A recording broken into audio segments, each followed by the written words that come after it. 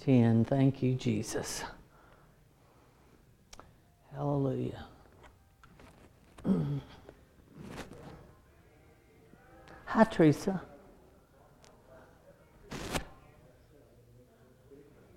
Oh, wait.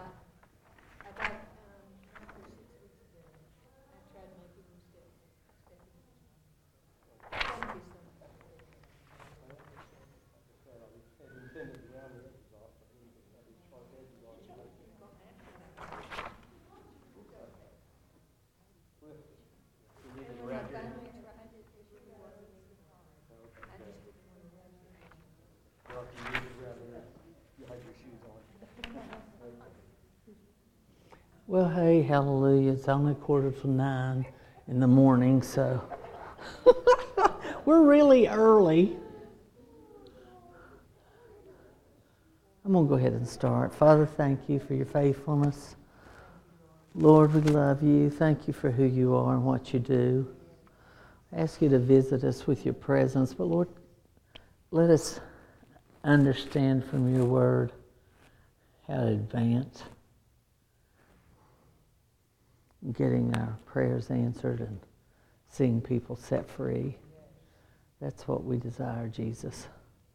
I pray, Lord, you'll quicken me and strengthen us tonight. Keep people safe when they're out running around this cold rain. Thank you, Lord. In Jesus' name, amen. Amen. I want to go back a little bit to what I was talking about on Sunday about, and I'll break it down a little bit more, about the idea of being, I started out talking about maintenance of two kinds of new. There's maintenance, two kinds of transformation. Maintenance and transformation. So there are changes. I'm sorry, I couldn't pull the word changes. I was like, what was it I was talking about? There's two kinds of change. There's maintenance change, like change your oil, that kind of thing. That's what I started off with. And then there's transformational change. That changes the whole nature of a thing. Really changes it. And so, then talking about that, I talked about, there it is. The new, two kinds of new.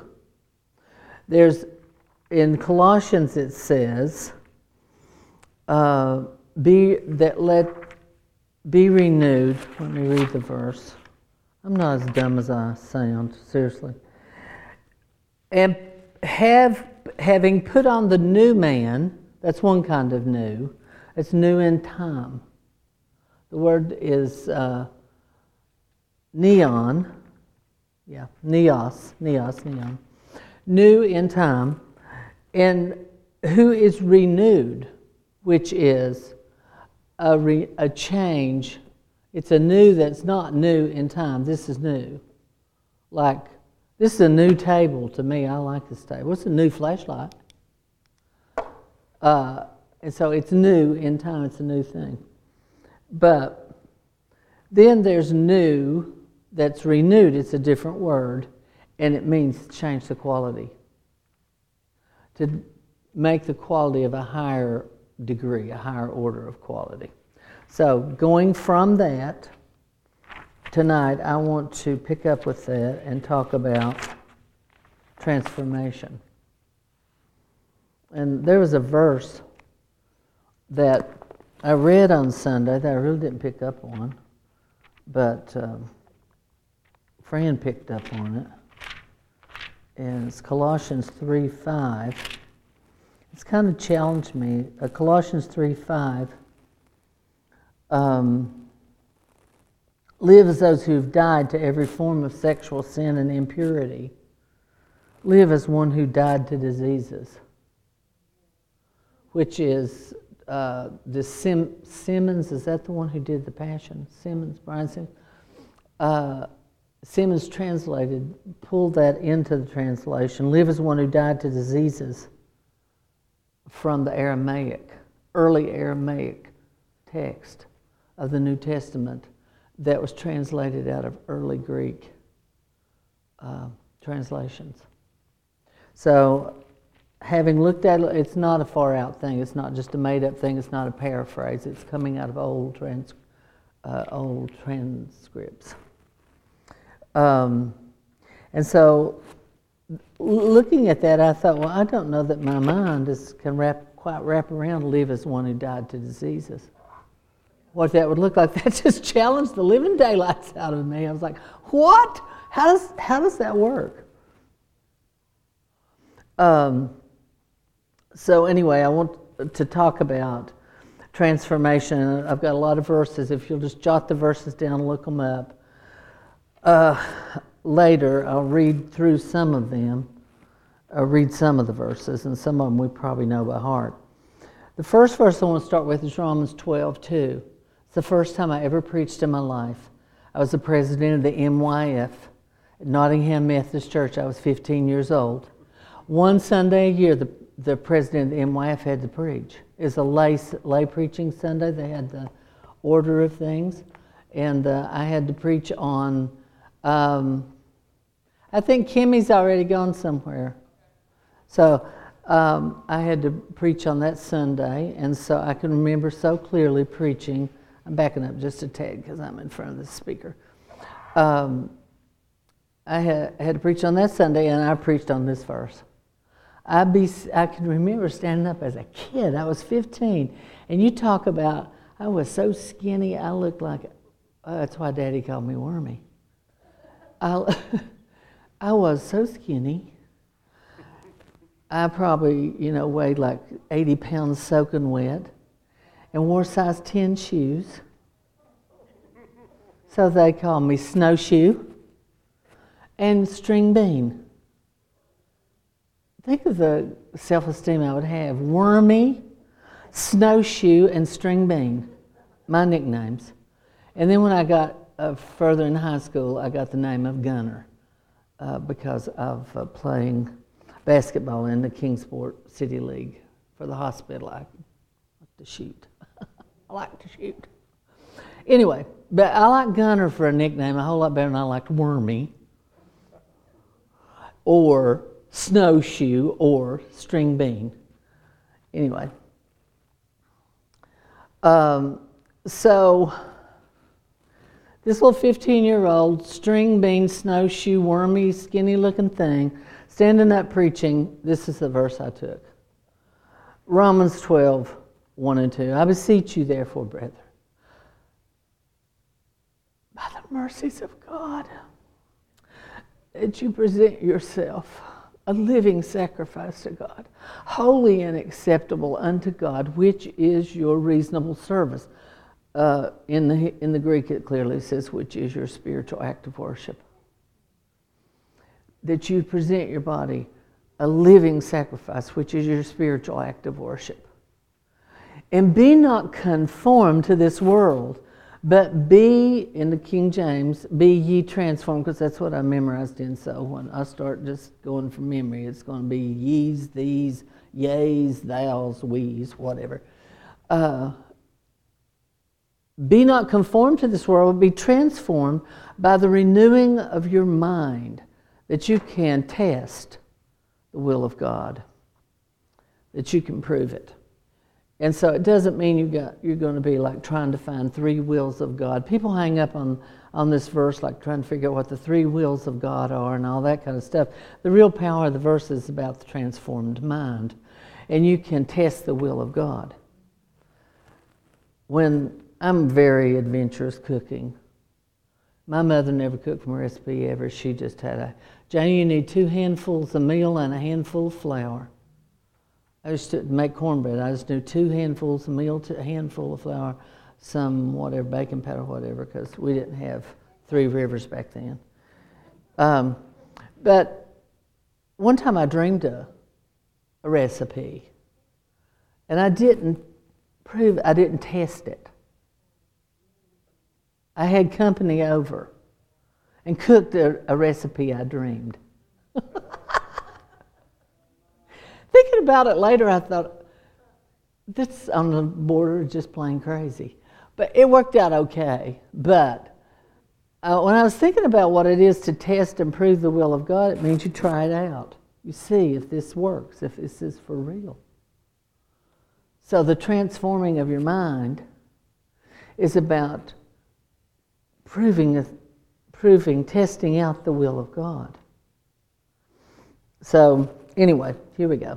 I'm going to do some Greek stuff, which means something, because how the language is in Greek and how looking at words and the meaning of words and language is really important. You're thinking about what God's talking about.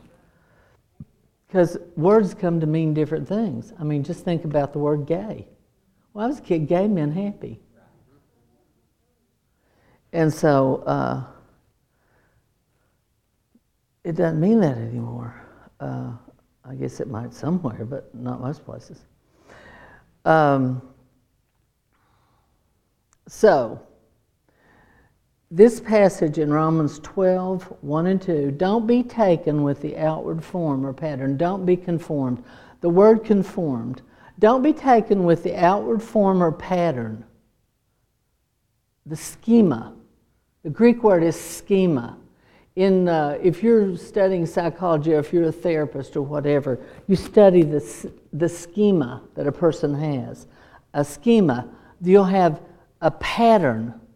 And people do things and work and operate and function out of a schema. There's a whole theory of counseling and therapy and psychology that is around the schema that people have. And so don't be taken or don't take on an outward form or schema or a pattern of the world. Do not be conformed to the pattern of this world, we'll say, but the word is like age, era, aeon. It's the word a space and time. Don't be taken and conform yourself to the schema of the space and time you're in. If we conformed ourselves to the space and time we're in right now, oh my gosh, where would we end up? I'm pretty sure it'd be warm there. Because it would be, whoa, the pattern, but that wasn't always a schema. In philosophy or in the social sciences, they would refer to that as the Zeitgeist. That's the German for the spirit of the age.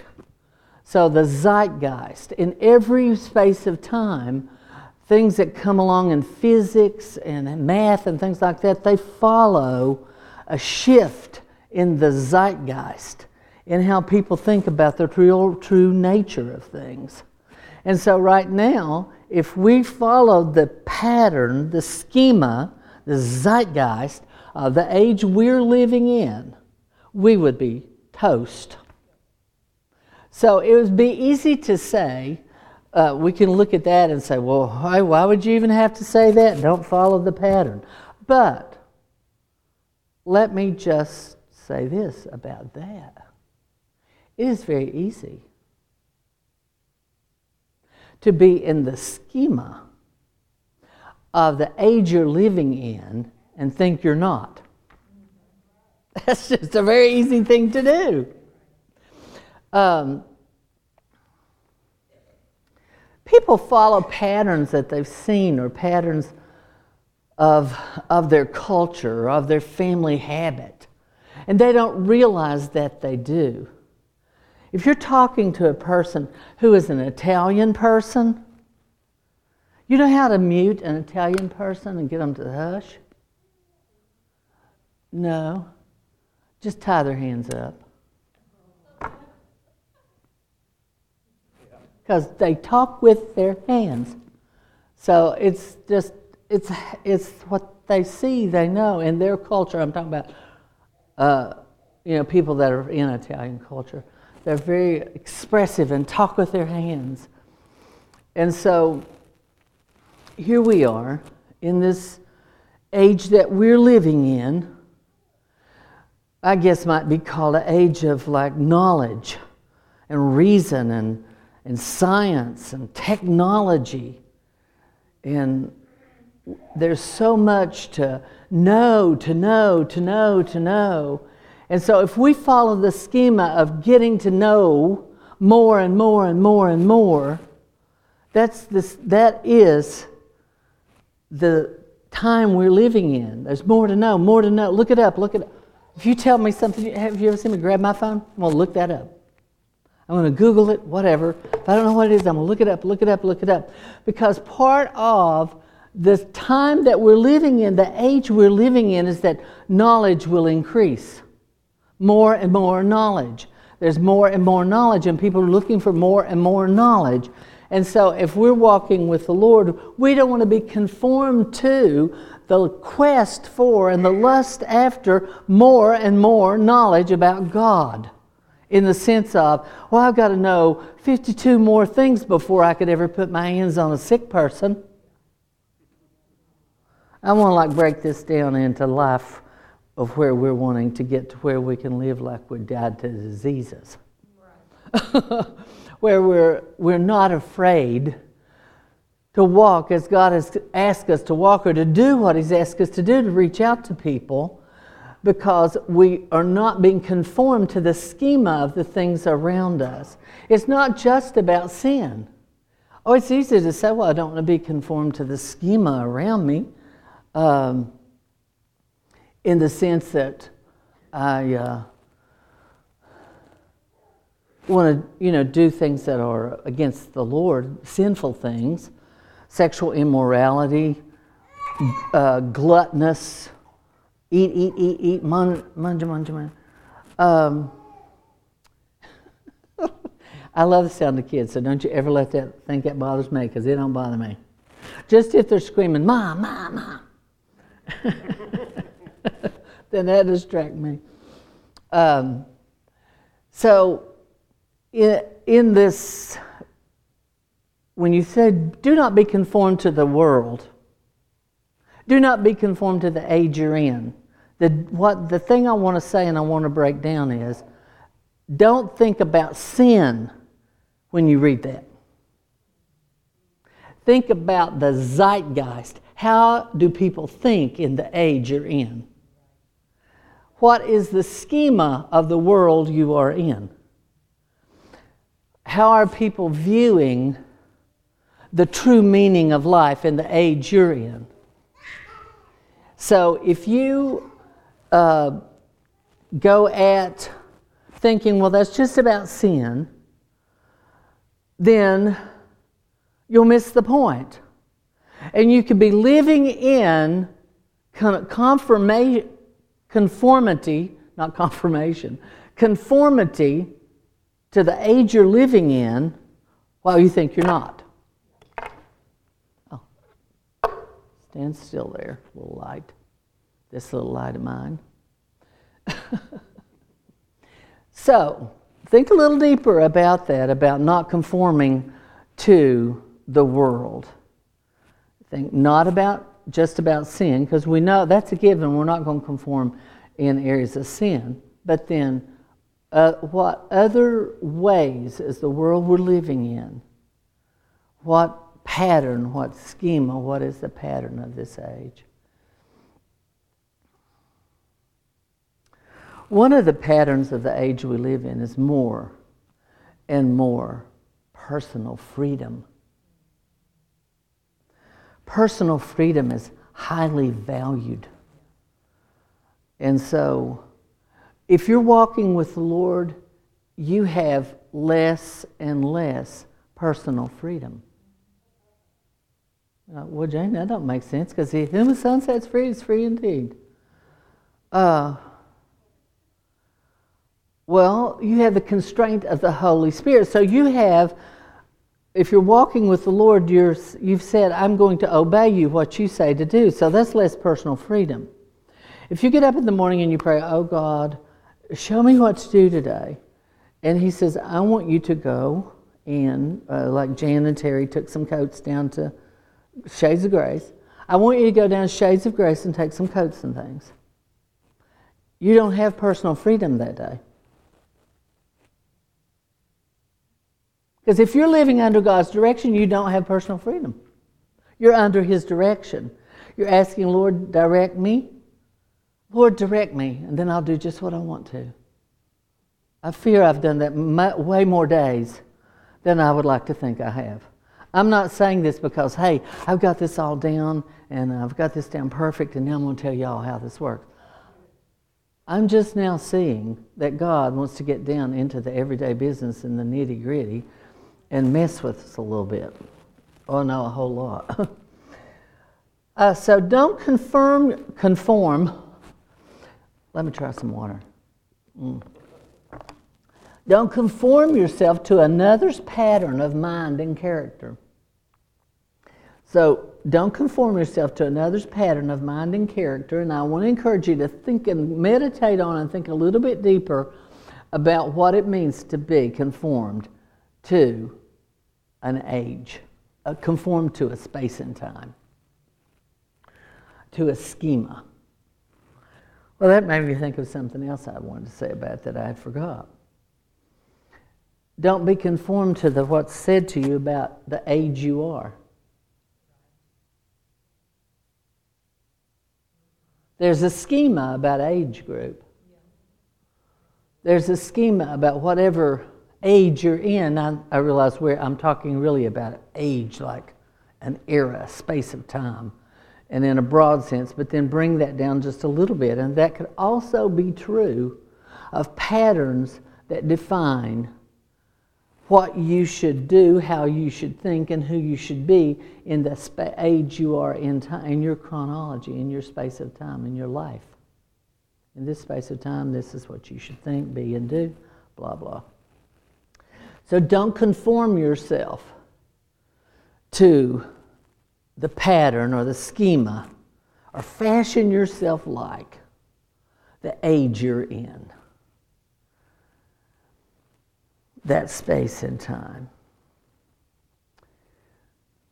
That also means a present age, the age we're in right now, the era we're in. Some of the prophetic people say we've entered a new era. Lana Vosser, I don't know if y'all listen to her. She's out of Australia. Oh gosh, I think it was Singleton put me onto her. Yeah, and then I got Julie on. Oh yeah, well, it's like a virus that's going through the body. And she's been talking about a new era. But it's describing a present age that we're in. This word, aion, or aeon, I don't know how you say it. I practiced it, but it left. You know that I could never really read. Jimmy and I went to the movie. And I thought, he almost fainted. I said, do you want to go to see a movie? He said, what did you say? Anyway, so we went to see The Call of the Wild. I thought I knew The Call of the Wild. In my head, I knew The Call of the Wild. And so I sat there and I didn't like this or that. I thought it wasn't that. And Jimmy, at some point in the movie, just turned around and said, you don't know the story of The Call of the Wild, do you? And I said, yes, I think I do. I think I've seen this before, or some of this movie. And then he said, I thought the movie was going to be about Harrison Ford, his character. It's about the dog. So then afterwards he said, Jane, you never read the book, The Call of the Wild, when you were young, did you? I said, probably not, Jimmy. When I was a kid in school, if I read one chapter, I thought I was Jesus. And I could not focus to read. And so I would sit, I can remember taking whole days and thinking, I'm going to read today. And I would get a book and I would go somewhere. I might go out under a tree outside. And I would read till some bee would start buzzing around or something. Anyway, so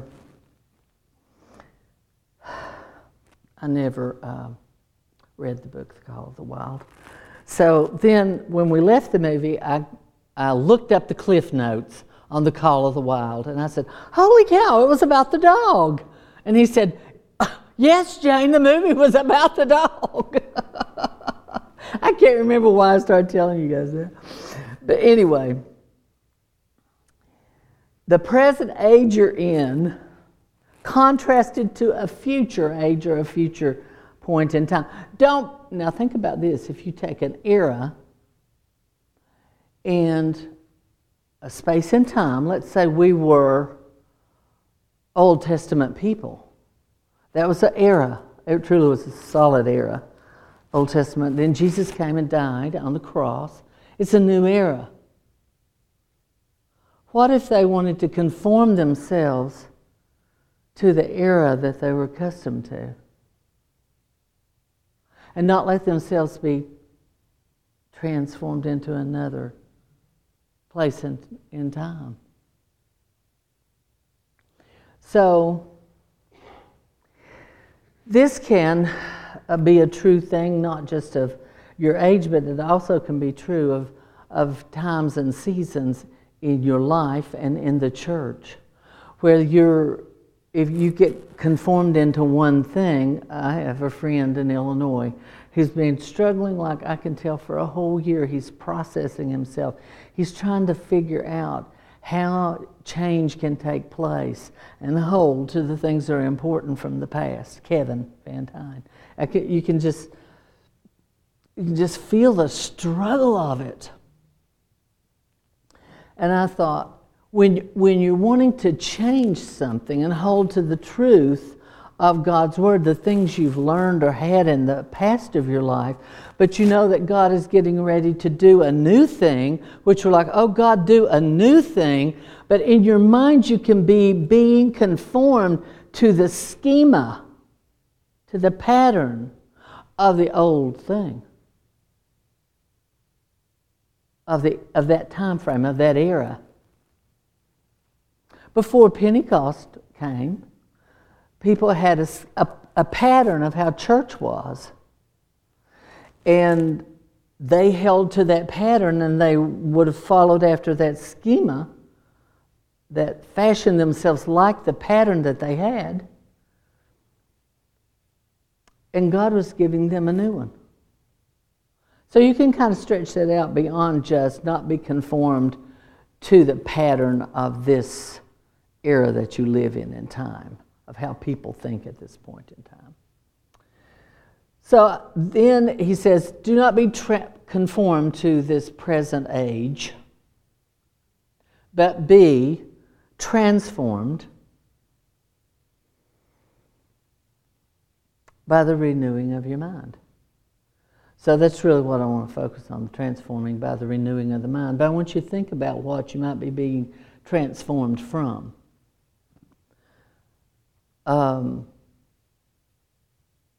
You might have had a certain way you thought about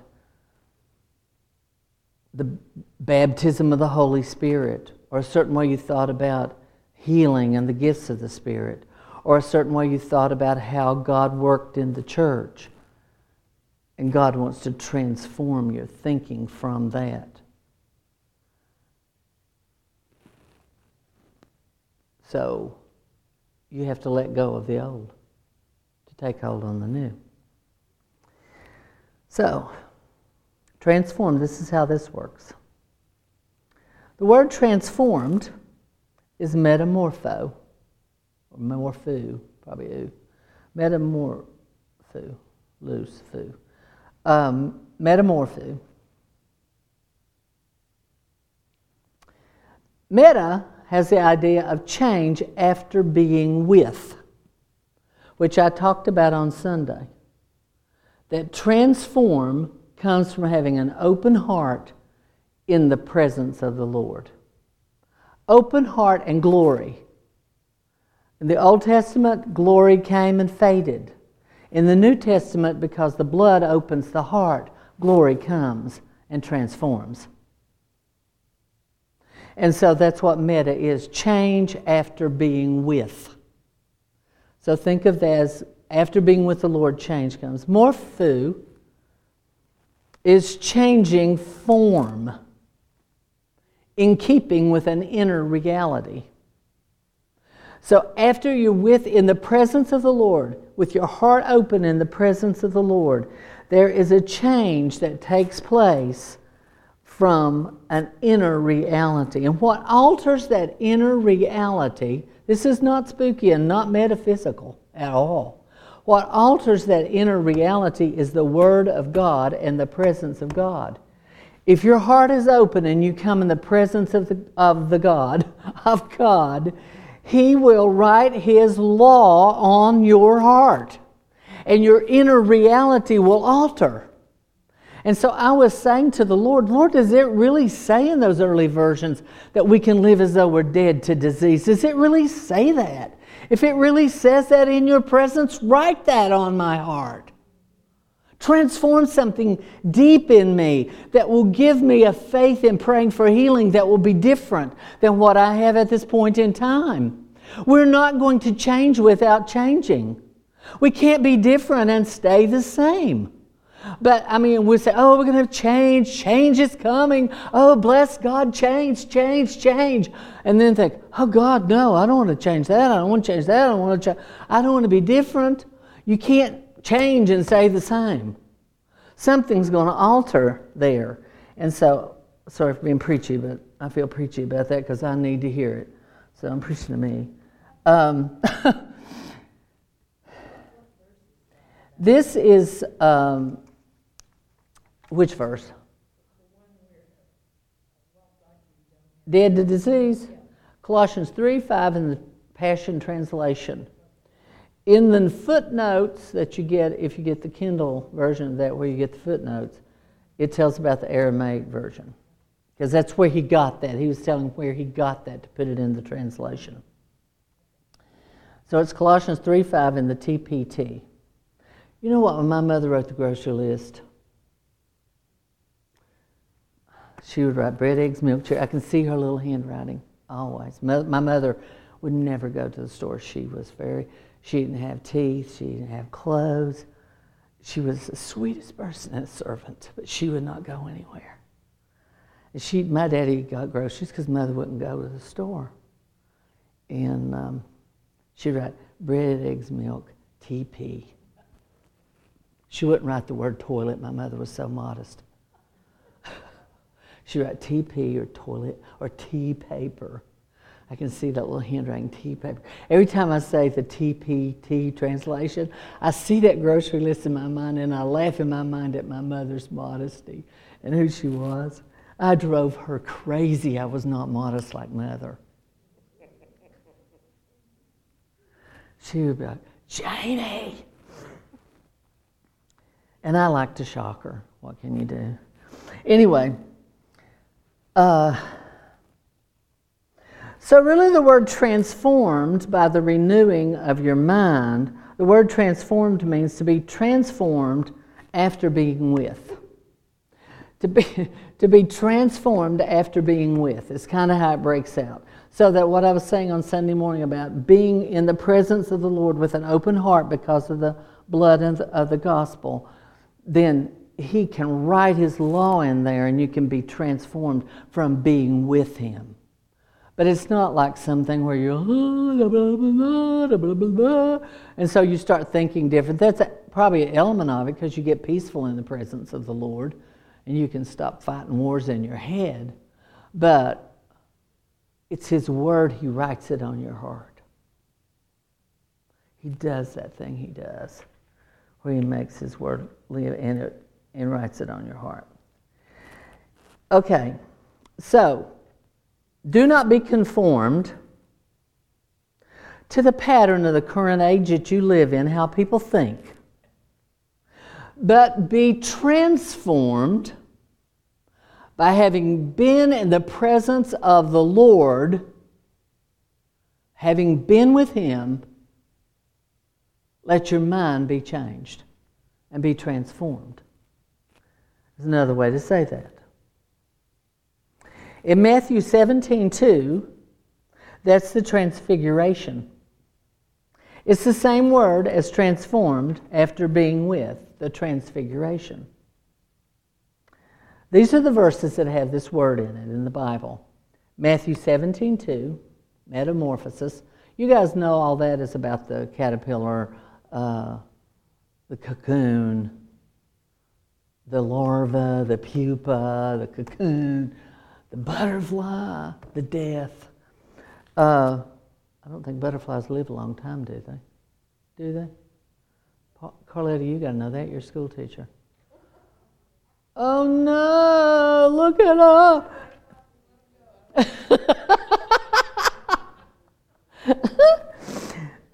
Matthew 17:2. It's the same word of being transfigured. That's where they were actually transfigured, so that their clothes were like shining in the presence of the Lord. This is a powerful thing that happens to you when you start being transformed into His image. When you start being transformed by a renewing of your mind. It's a very powerful thing. And it's the same word as transfigured. Matthew 17:2. Same word as Romans 12:2. Mark 9:2. That's also the transfiguration. You could read that about how it was an experience of a change of quality of existence. And the disciples, when they experienced this powerful move and touch in the presence of the Lord, they wanted to build a church there and not go out or go back down where that guy was with his demon-possessed child, I think it was, wasn't it? Yeah, they couldn't cast out. They didn't want to go back into that. Those guys, they were like, whoa, shalala, should we be like Tabernacles and stay up here? This is like wonderful.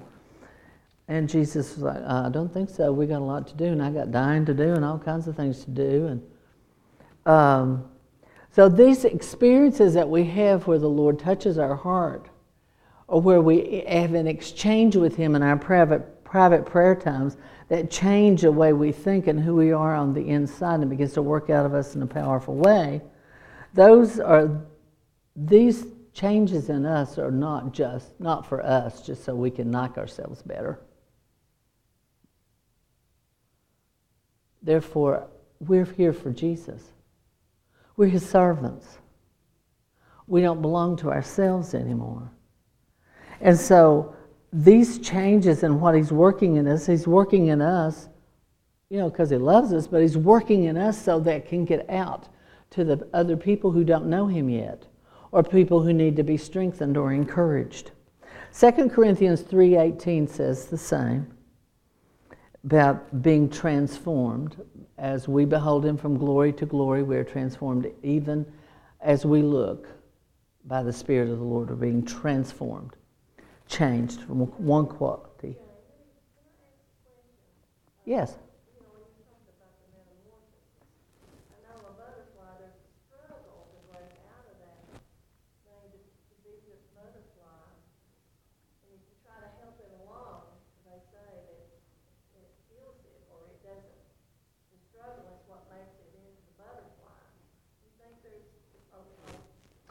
Hello? Are y'all? I'm struggling to tell you about it. So, yes, come on, Jesus, do the Tinkerbell thing. Throw some dust on us.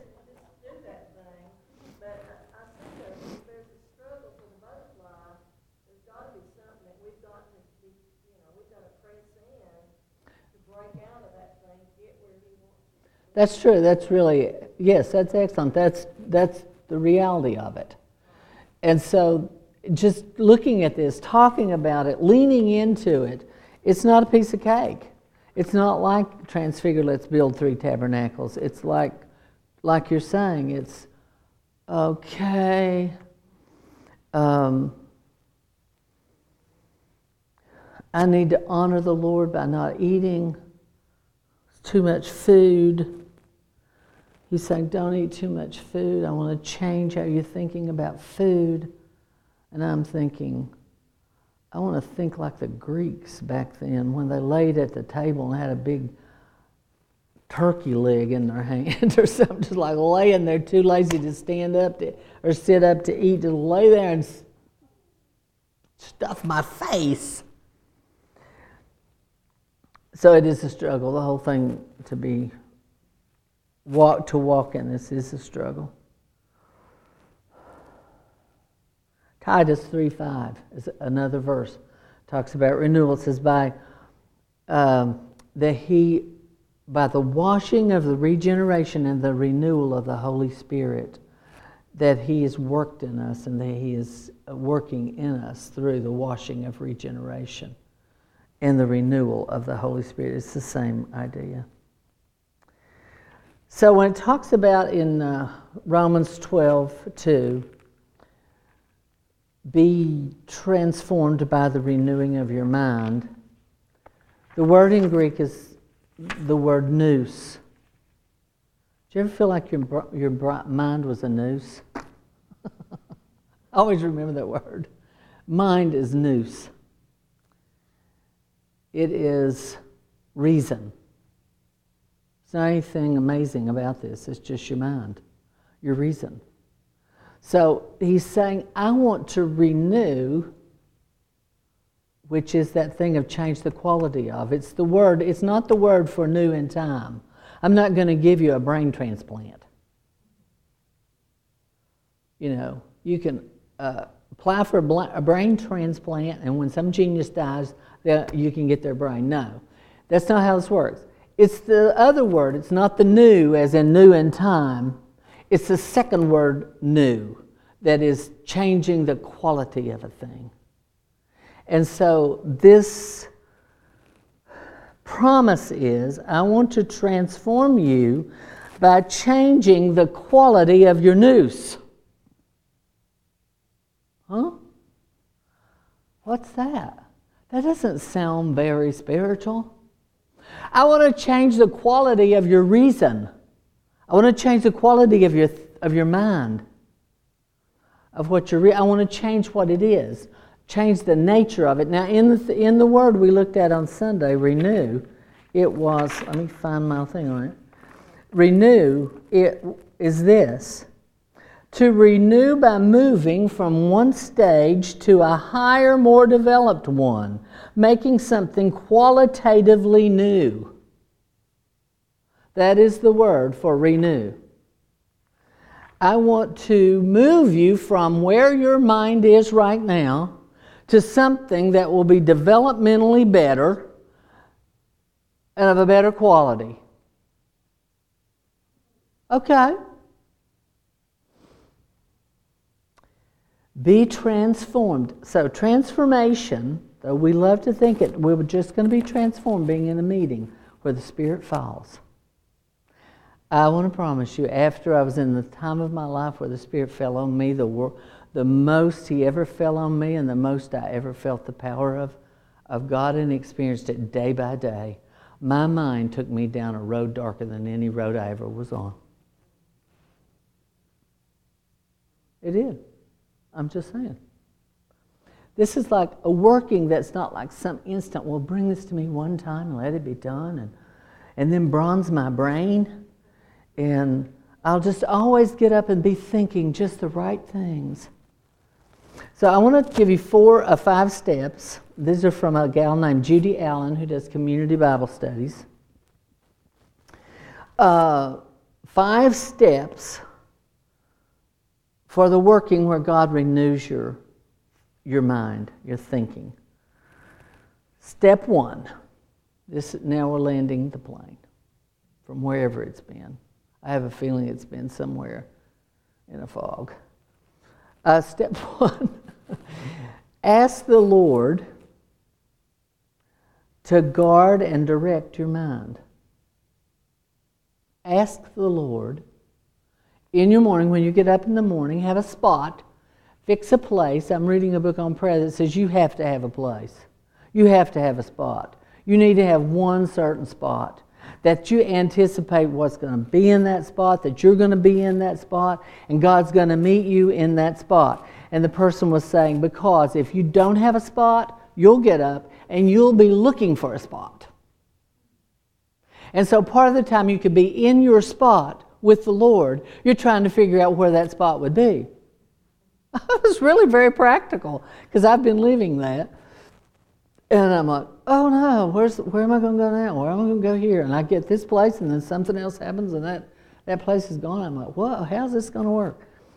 Ask the Lord, when you get in your spot where you're going to pray when you get up in the morning, and you don't have to get up super early to pray. God doesn't just meet people at 4.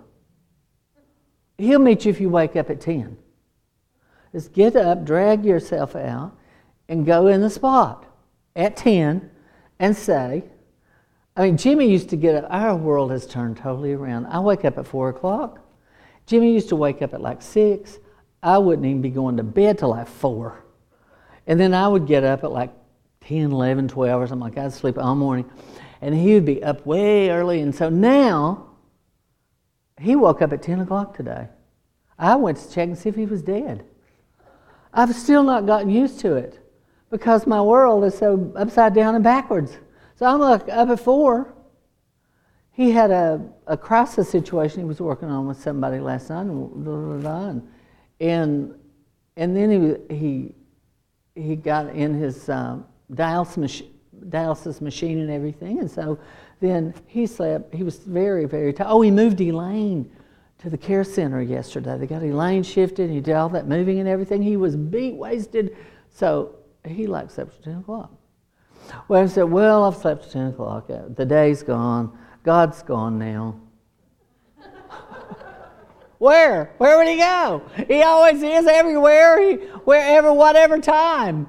And so if you work graveyard and you get off at like 6 in the morning, you work like these people who work these 12-hour shifts in a hospital, they get off at 7, they might get home, get into bed at like 9, they might like sleep and get up at like 6 o'clock at night. Okay, then 6 o'clock you're getting up. And God is still, He's there. So He's there because He doesn't say, I'm sorry you missed me, I was here from 4 to 6. And that's when the holy people pray, and the rest of you lazy butts, I'm not meeting you. You just go figure. So when you get up, no matter when it is, what time it is, no matter how you're working or whatever, get in that spot and say this, God, I'm asking you, Lord, to guard and direct my mind this day. Ask God to protect, direct, and I never thought of this idea, oversee my mind. Give oversight to my mind. So I thought, I'm going to take that up. Oversee my mind. Because this is the true facts of it all. Behavior begins in the mind. Behavior begins by, I'll send you the stuff. Behavior. Well, it's written in my hand. I'm kind of nerdy. Behavior, I have a thing about the feeling of a pen, and it's a connection. It's strange. Behavior begins in your mind. But not just behavior begins in your mind. Transformation begins in your mind. Well, how can transformation begin in your mind? Well, in Romans 12 it clearly says, don't be conformed to how the age that you're living in is thinking, but be transformed by this upgrade of your mind. So this transformation, this metamorphosis, is an action that's taking place in the mind. God's writing His law on your heart, but that's going to be changing how you think. It's going to be changing your mind. So, tell somebody that's sitting close to you, behavior begins in your mind. I'll tell it to Pam. Behavior begins in your mind. And transformation begins in your mind. So the second step, step number 2. Y'all have fun, and I hope it goes really well. Step number 2.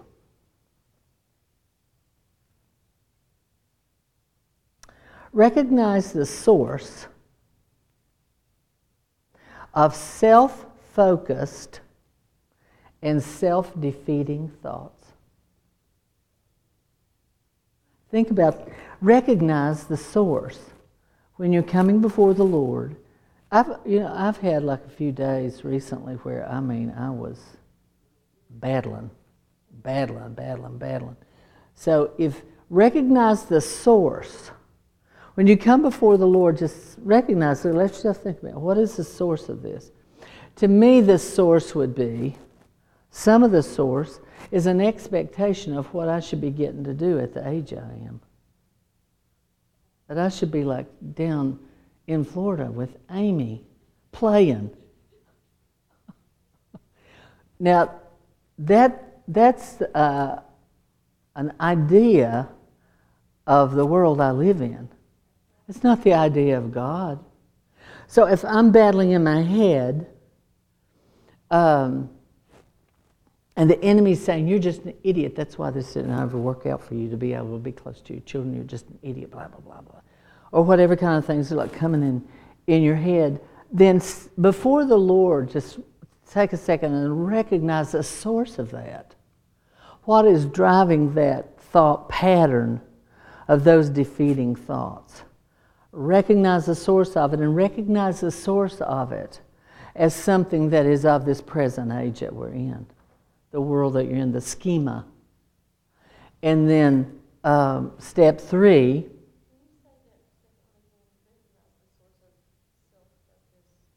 recognize the source of self-focused and self-defeating thoughts. You know, when your heart is flowing freely toward to hear what God wants you to do and serving and doing, you don't want to jump off a bridge. But man, if you start thinking of really getting self-focused and critical, and the devil clues in on that and starts in on you, the bridge looks better every day. So step 3, then in the transformation of the mind, replace self-focused with God-focused. This is a little bit like what we do in the sozo. Like, what is the lie that you're believing? You recognize it and you identify the lie that you're believing. And then what is the truth that God wants to say to you about that? And it's usually just about you. Like it could be, you know, I'm unlovable because I'm weird or whatever. I mean, it could be that. It could be that. I'm the odd one of the 6. There were 6 of us, and I was truly the odd one. They had names for me, the odd one. And so, when I came, the Lord worked in my life. I mean, my siblings would say to me, I can't even believe this, that you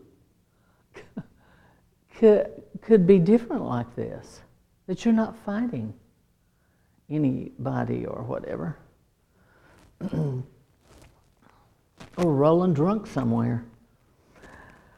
Replace these self-focused things where the things turn in on you, the enemy fights you. Or it could just be things that limit what God has for you and who you are. You'll never pray for the sick. No one you ever pray for will be healed. Who do you think you are? That kind of thing coming at you, then replace those. That's self-focus. That's about you, because praying for the sick is not about you. That's about the promise of God and that He told us to do it. And so replace that self-focused with God-focused thoughts. Colossians 3:1-2 says, set your affections on things above. For you are dead and your life is hid with Christ in God. And then when Christ who is your life appears, you're going to appear with Him in glory. So that verse is saying in Colossians, think about Jesus. Think about what He is in heaven. Think about the fact that when He died on the cross, you died with Him there. And when He rose from the dead, your spirit person rose with Him from the dead. And when he ascended into heaven, you did too, and you are seated with him spiritually in heavenly places. So set your mind on that. That'll make you think more than 5 minutes of how in the world could that be. So verses that go with setting your mind on the things of God are Colossians 3, 1 and 2, and Romans 8, verse 5. Then another one that's very well known is Philippians 4, 8.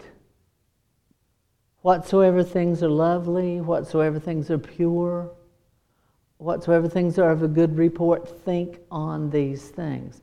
So it's a mental discipline. If you're playing in a tennis match, once upon a life, when I didn't hobble when I walked and I didn't weigh 500 pounds, I played tennis. But once it started, and once you went the first, you could not break your concentration. You had to constantly have your concentration.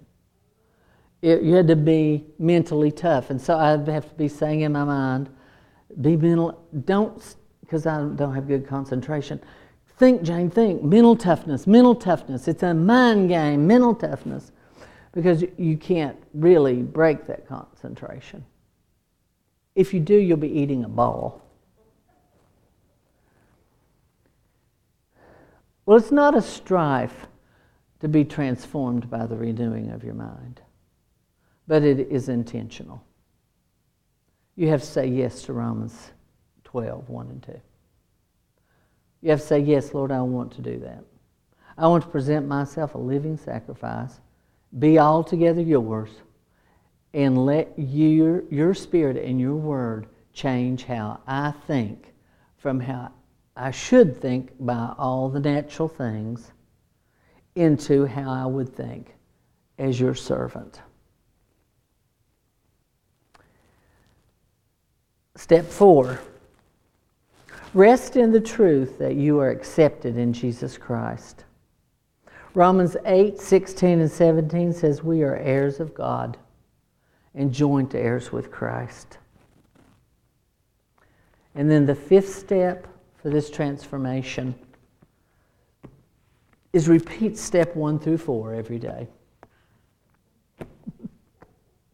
Thank you, Lord. Jesus, we want to have our minds changed from how we think and strive and struggle about how we think we're going to accomplish pleasing you or how we're going to do the work of your kingdom.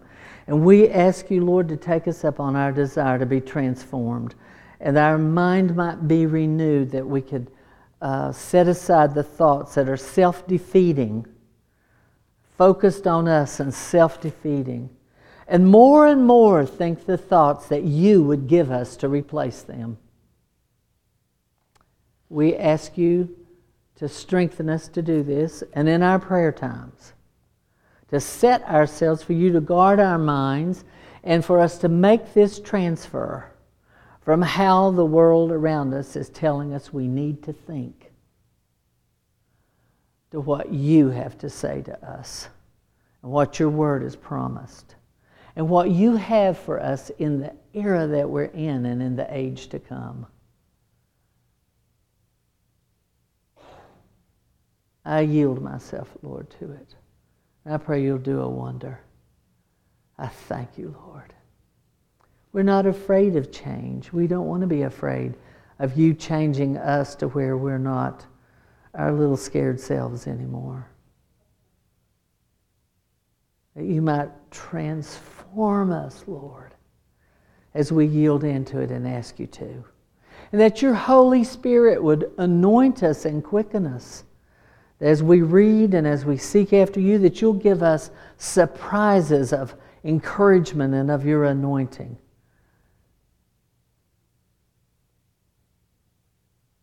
Thank you, Father. In Jesus' name. Amen. Amen. Hallelujah. I love you, people. Oh, it's a little warm in here, isn't it? Or is it me?